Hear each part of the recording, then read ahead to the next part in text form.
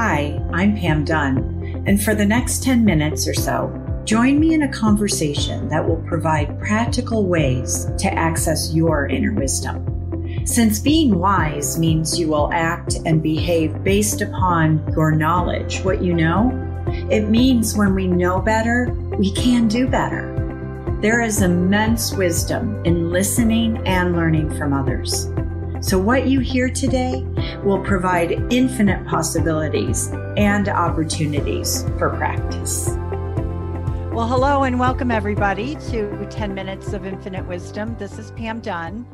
And this week we have a very special conversation with two people, Sparkle Simmons and Leslie Hoffman. They are the lead facilitators for the community and unity programs that are currently being done in a school district in St. Louis and also in Florida. And the reason why they're with me today is because this nonprofit is near and dear to my heart. It is the nonprofit I founded. So we can go into that some other day or check us out on the web and you can find out why it's important to me. But they're going to talk about why it's important for you to invest your money in especially this program. So I'm going to turn it over to them. So Sparkle and Leslie, will you get us started and just start sharing about why people should invest in community and unity? Well, hey Pam, thanks for having me on, and me and my girl Leslie. I love community and unity, and specifically St. Louis. Well, I am in charge of the one in Florida.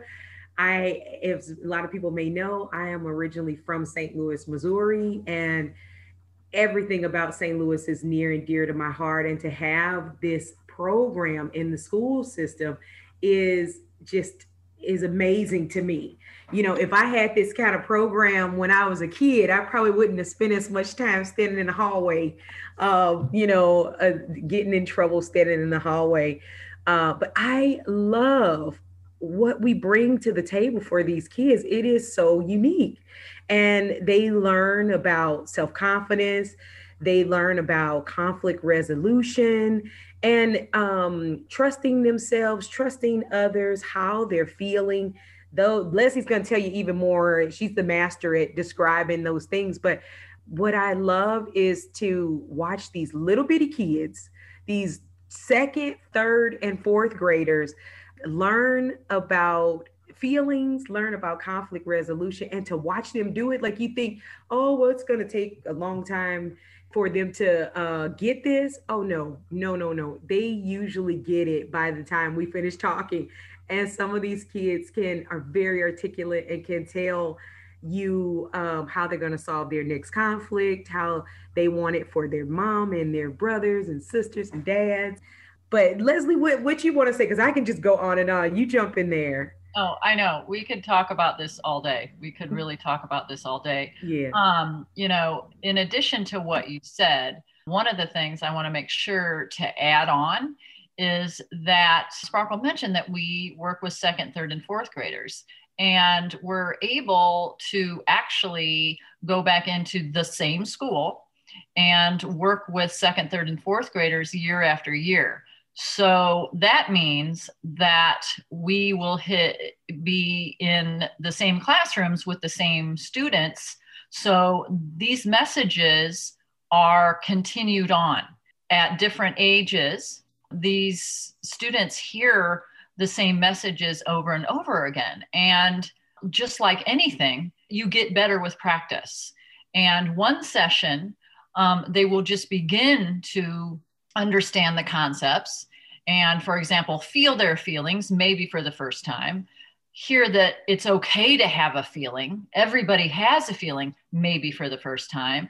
But then as we go back into the same classrooms again and again, a couple times a month for 3 years of their young lives, that's where it starts to integrate. That's where it starts to stick. That's where they begin to see, wow, this works, and it has a lasting effect. And also, I mean, it does have a lasting effect. I remember last year I was in the office at one of our schools waiting for the session to start, waiting for the team to arrive. And I recognized a fourth grader boy standing in the office. And I think he was waiting to go into the principal's office. And I said, hey, and he recognized me. He said, hey, Miss Leslie. And I just said, what's going on?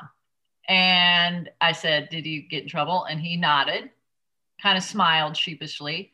And I said, what's your I am statement? And I hadn't seen him for a year. And he remembered his I am statement. And even though he had gotten in trouble and he was waiting to see the principal, he knew that I am statement. And that made a difference. And our I am statements are, just to explain, I mean, we take each of the children and we give them an opportunity to make what we call an I am statement. And that just gives them the opportunity to really search out and make a card that defines who they are. And we give them a list of characteristics and they choose from that list. And they're all amazing things. Mm-hmm. And it also helps us, for the first time, make them realize that they are what is on their I am statement. They are not their behaviors all the time, but truly they are smart, beautiful, sweet. They come up with the best thing. Oh my goodness, they do. And they know that it is them.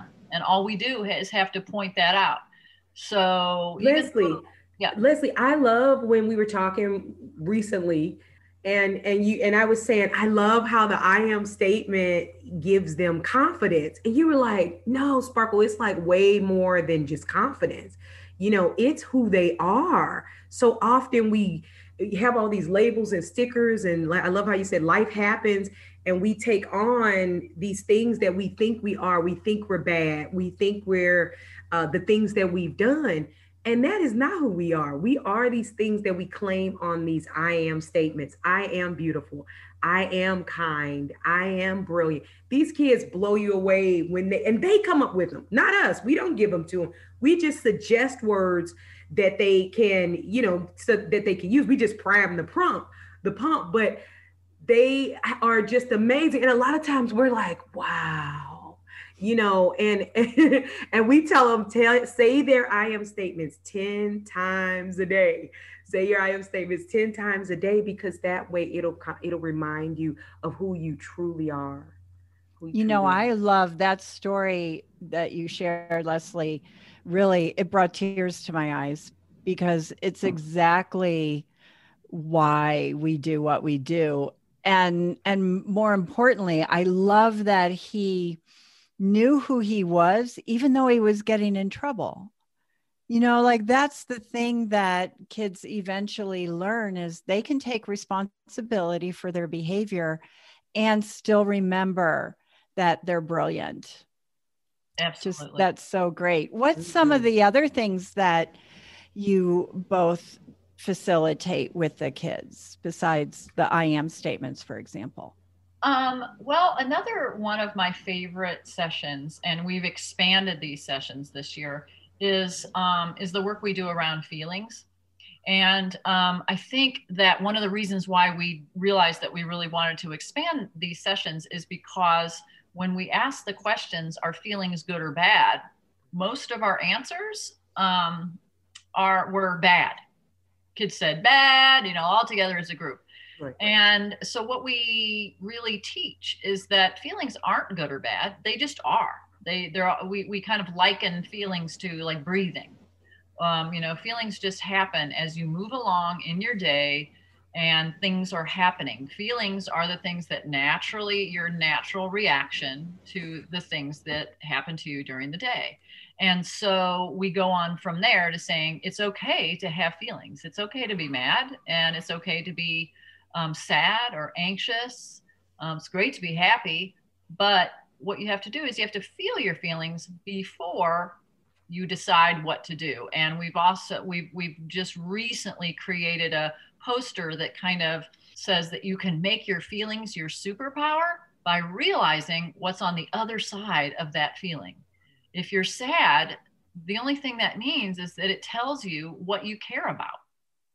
And so we've created I think 5 or 6 more sessions on really showing these students that, yeah, you can be sad and you can be mad. And what that really means is this. And if you feel your feelings, and we have a process for allowing them to really feel the feelings and move them in and out of in and through their bodies, that then you're in a better position to act in a way that doesn't get you in trouble, that act in a way that doesn't involve anybody getting hurt. So the work we do around feelings is some of my favorite work that we do. Mm-hmm. Didn't y'all play Happy today? We did. Oh my God. Because today the feeling was happy. Yeah. And at the end they played, Pharrell's song, Because I'm Happy. Yeah. What about the conflict resolution? Yes. I was going to talk about that. Okay. Pam. Oh my goodness. Leslie, jump in there at any moment. But one of my favorite things about community and unity and these children is the peace table, where we the kids are get to bring a person to the table that they're having a conflict with, and they get to talk it out and work it out, and and it just ends well. I'm so excited about it. I probably won't do the best to describe the actual process, but what I've seen what I've seen from the children getting to interact in this way is just amazing. There's such a transformation in how open they are to even coming and talking to each other. And one thing we do before they talk about the conflict is they say their I am statement. They say their I am statement out loud to the class, to the, to everybody. And I think it sets that conversation up to solve, to have a resolution, to solve the conflict that's going on. And we've had children say, hey, my brother's in the classroom down the hall. Do you think you all could go and talk to him? And what was so cool about this child that said this was this little girl had been in the program for about 3 years. She's in the 4th grade, and she absolutely knew how to resolve conflict. And she was, I would imagine she probably didn't start here, but she was very articulate and able to say what was going on. She could see that the issue with her brother wasn't even really him, but he was acting this way. He was acting as a bully as opposed to he was a bully. And, we gave her tools to go home and do it with her brothers. She had 2 brothers, and since she's the only girl, they kind of bully her is how she said it. But she has mom and dad as allies. And it was just beautiful to watch it go from the classroom to the home. And I had no doubt that this little girl was going to be able to sit down at the peace table with her brother and resolve the conflict, or her brothers. Yeah, I think that I love the peace table too, and have been able to witness it many times. And, I think it's adults that make conflict very, mm-hmm. complex and difficult. And watching these young people, do it in such a simple way, we could all learn a lot from that, actually. That's right. It's very true.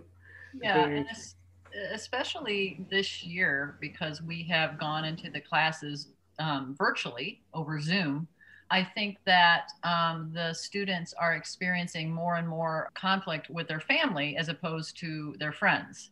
And so we've had a lot of discussions around that. And it is, kind of challenging for a 2nd or 3rd grader, 4th grader to come to their parent or their, older sibling and say, hey, let's talk about a problem. But we have, encouraged them to try and to try to, use this time and use the skills that they have learned to, help their families get along better. And even, I remember one little 3rd grade girl in particular said, I really want my family to get along better because we love each other and we care about each other, but sometimes we fight. I love that.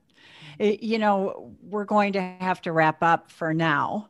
I do want to say, though, that as hopefully all of you could hear, that for these students that Leslie and Sparkle and their team touch, every couple times a month for the entire school year, and doing that, following them throughout their elementary school process, really will allow them to begin to be inspired by discovering the power of peace in their lives.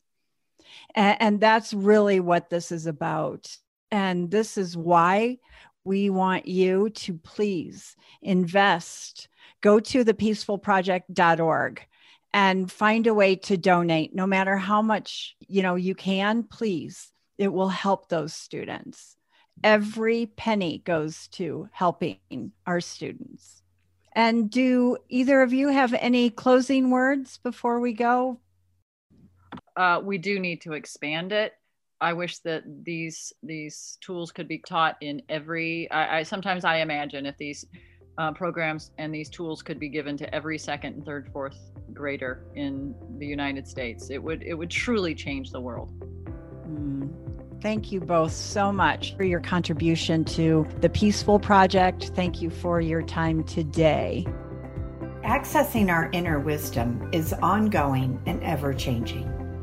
You may now be thinking, how can I access more of my infinite wisdom? Well, we have lots of ways to do that. So go to www.yourinfinitelifeonline.com and consider taking 2 hours and attend our Skilled Communication online class. Each class is only $99 and is limited to 5 participants so that you can get individual attention to become a better communicator. We have a Learning Journey membership program for only $29 per month and 5 collaboratives throughout the year that bring experts together on various topics. Thanks for joining us. And if you've benefited from this podcast, please subscribe, like, and/or comment. Find out more about our coaching and offerings also at www.yourinfinitelifeonline.com. Have a great week accessing your inner wisdom.